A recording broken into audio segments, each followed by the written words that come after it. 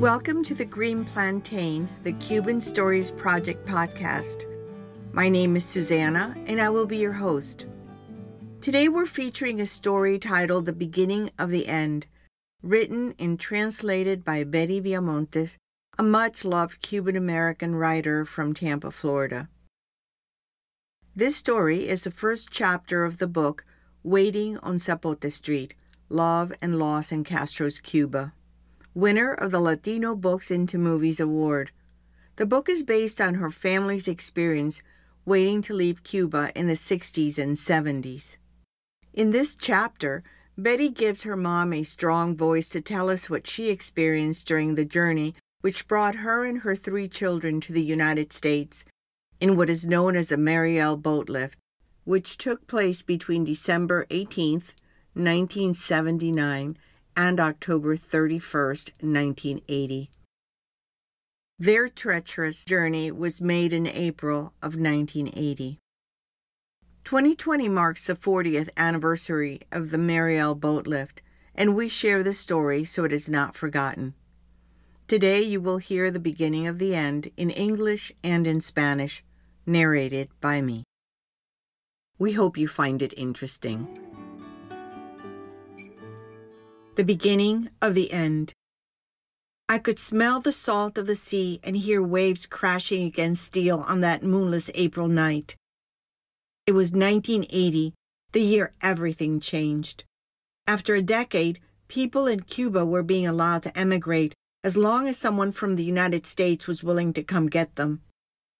Darkness surrounded us, except for our vessel's faint lights, which reflected on the disturbed black waters. The 67-foot shrimp boat, the Captain J.H., battled its way through high waves with over 200 men, women, and children, stuffed into it like the filling inside a rag doll.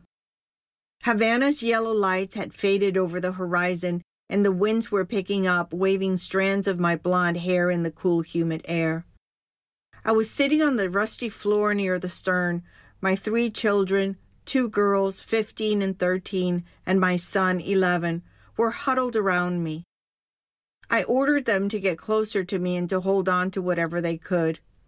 A way of fooling myself into believing I had some control, when in reality, since the moment I had stepped into this boat, I had controlled nothing. My hands turned clammy as I watched the sky light up and heard thunder rumble above us. Moments later, the rain, falling in thick drops, was upon us. The waves seemed higher than before now and slammed the sides of our boat hard, while our vessel flapped its wings. 2 long pole booms, one extending from each side, as if trying to maintain its balance. I was not sure what I feared most, the display of nature's fireworks and thunder above us, or the fierceness of the sea, all competing for my attention. Sometimes the boat would tilt so far the boom on that side would splash the water with tremendous force, creating a shower of seawater over us. Other times the waves lifted our vessel high up, closer to the sky, only to drop it in the trench between the waves like a toy. We were now soaked. I could taste the salt on my lips. People who were sickened by the motion of the boat lined up along the lengths of the port and starboard to regurgitate, heads down toward the sea. Flying vomit blended with the horizontal rain. Man protected the seasick women and children from falling overboard, either by placing one arm around them and holding on to the side of the boat with the other, or by sitting on the floor and holding on to their legs. From the shirtless men who had been brought straight from jail to men who were accompanying their families to the United States, all equally helped their seasick neighbors, whether they knew them or not. I touched my daughter's hands. They were ice cold, their long brown hair wet and clumped together in strings. I could sense their fear. My son lifted his head and scanned our surroundings quietly. 30 minutes earlier, when the lights of Havana were still visible, a Cuban Coast Guard boat had approached our vessel and through loudspeakers announced that another boat like ours had been taking on water. Their captain had called for help and had already issued orders to abandon ship. The Coast Guard wanted to know if we had seen the sinking boat. Even if we had seen it, We could not have done much, as our boat already exceeded its capacity. My father had been a merchant marine, and through his stories, I had grown to respect the power of the sea. I could imagine the people who had jumped from the sinking boat holding on to whatever they could salvage from the vessel. The same could happen to us. My actions and those of Rio, my husband and the father of my children, had brought us to this time and place. We had been driven by the love we felt for each other and for our children. I was drowning in guilt, yet none of the roads I could have chosen would have taken me to a different place. This was the price we had to pay. No matter what, my children and I would face our fate together. In order to understand the choices we made, it is not enough to hear my side of the story. Rio's story, told from his perspective, will also help others fathom what our lives became. People in Cuba believe in destiny. The lives we lived made me a believer.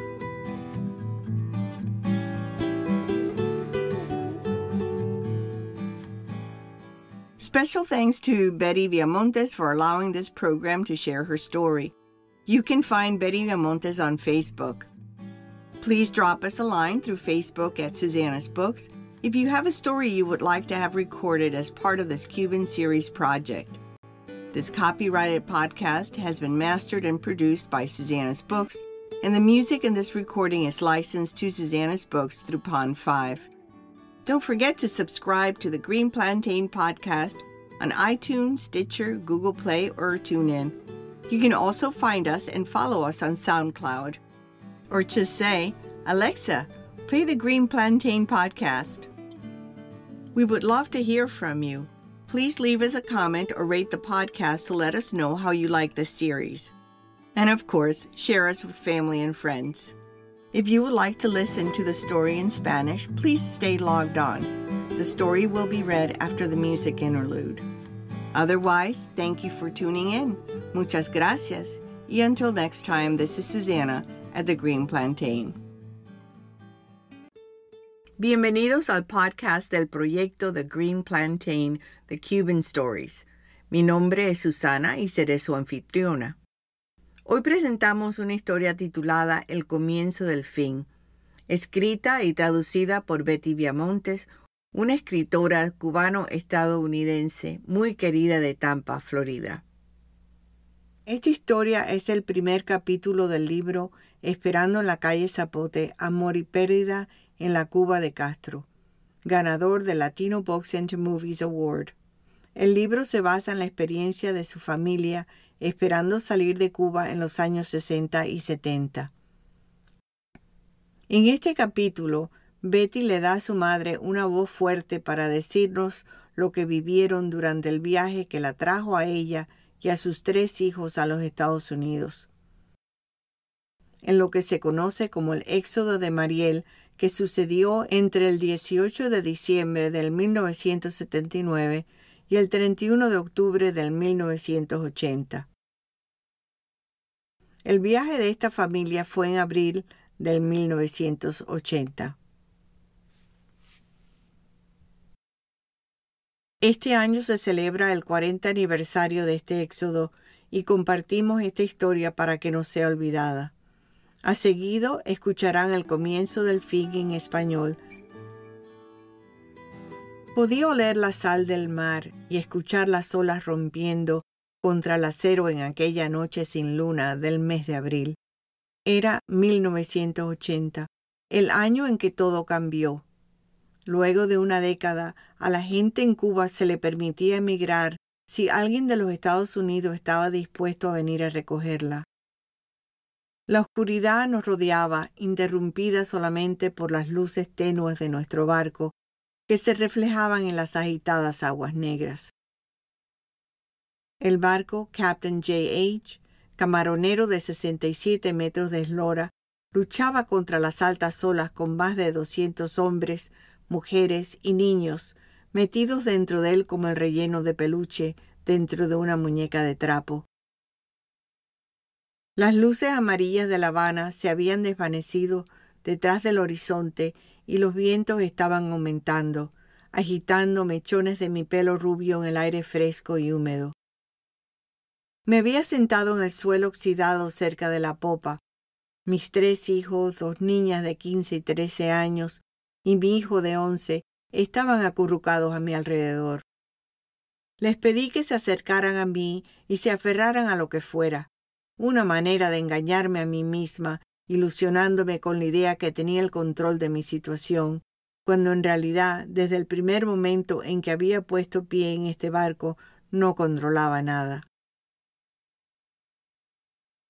Las manos se me humedecieron de sudor al ver los relámpagos en el cielo y al escuchar los truenos alrededor de nosotros. Momentos más tarde, la lluvia, en gotas gruesas, comenzó a caer sobre nuestras cabezas.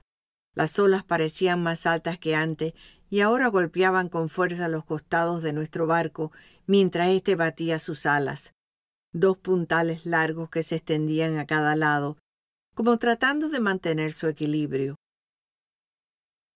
No estaba segura que le tenía más miedo, si a la exhibición de fuegos artificiales de la naturaleza y los truenos encima de nosotros o a la fiereza del mar, ambos compitiendo por mi atención. A veces, el barco se inclinaba, causando que el puntal de ese lado salpicara el mar con una fuerza tremenda, creando una lluvia de agua de mar sobre nosotros. Otras veces, las olas levantaban nuestro barco, llevándolo más cerca del cielo, solo para dejarlo caer como un juguete en la zanja que se formaba entre las olas. Estábamos empapados. Podía probar la sal en los labios. La gente que había sucumbido a la náusea que provocaba el movimiento del barco se alineaba a lo largo de babor y estribor para regurgitar, sus cabezas inclinadas hacia el mar. El vómito volaba mezclándose con la lluvia horizontal. Los hombres protegían a las mujeres y a los niños, presos del mareo, para que no cayeran al mar, sujetándolos con un brazo alrededor de la cintura y aferrándose con el otro a la embarcación, o sentados en el piso, aferrando a los mareados por las piernas. Hombres sin camisa que habían sido traídos directamente de las cárceles. Muchos habían sido encarcelados por robo o actividades antirrevolucionarias, y otros que acompañaban a sus familias a los Estados Unidos. Todos por igual ayudaban a sus vecinos mareados. Toqué las manos heladas de mis hijas. Sus cabelleras largas y castañas estaban mojadas y agrupadas en mechones. Yo sentía su miedo. Mi hijo levantó la cabeza explorando en torno suyo en silencio. 30 minutos antes, cuando las luces de La Habana eran todavía visibles, un barco de la Guardia Costera cubana se había acercado a nuestro barco y a través de altavoces había anunciado que otro barco como el nuestro estaba hundiéndose. Su capitán había pedido ayuda y emitido órdenes de abandonar el barco. La Guardia Costera quería saber si habíamos visto el barco que se estaba hundiendo. Aun si nos hubiéramos tropezado con esta embarcación, nuestro barco ya sobrepasaba su capacidad de carga, lo que limitaba o eliminaba cualquier posibilidad de haberla podido asistir. Mi padre había sido un marino mercante y a través de sus historias yo había aprendido a respetar el poder del mar. Me podía imaginar a la gente abandonando el barco que se hundía y aferrándose a cualquier cosa para salvar sus vidas. Lo mismo podría pasar con nosotros. Mis acciones y las de Río, mi esposo y el padre de mis hijos, nos habían traído a este tiempo y lugar, impulsados por el amor que sentíamos el uno por el otro y por nuestros hijos. Me estaba ahogando en culpabilidad. Y sin embargo, ninguno de los caminos que podríamos haber escogido me hubiera llevado a un lugar diferente. Este era el precio que debíamos pagar.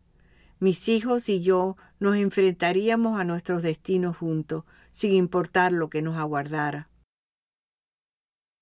Para poder entender las decisiones que tomamos, no es suficiente escuchar mi versión de los hechos. La historia de Río, dicha desde su perspectiva, también ayudará a otros a comprender en lo que se convirtieron nuestras vidas. La gente en Cuba cree en el destino. Las vidas que vivimos me hicieron una creyente.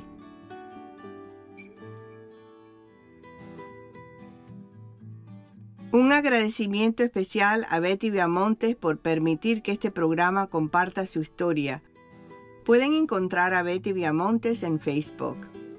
Por favor, envíennos unas líneas a través de Susanna's Books por Facebook si tiene una historia que le gustaría grabar como parte de este proyecto de historias cubanas. Este podcast con derechos de autor ha sido masterizado y producido por Susanna's Books y la música de esta grabación está licenciada a Susanna's Books a través de Pond 5. No olviden suscribirse al podcast The Green Plantain en iTunes, Stitcher, Google Play o TuneIn. También pueden encontrarnos en SoundCloud o simplemente digan, Alexa, play The Green Plantain Podcast. Y por favor compartan estas historias con sus familiares y amistades. Nos encantaría saber cómo les gusta esta serie de historias cubanas, así que califíquennos cuando puedan. Gracias por sintonizarnos y hasta la próxima. Esta es Susana at the Green Plantain.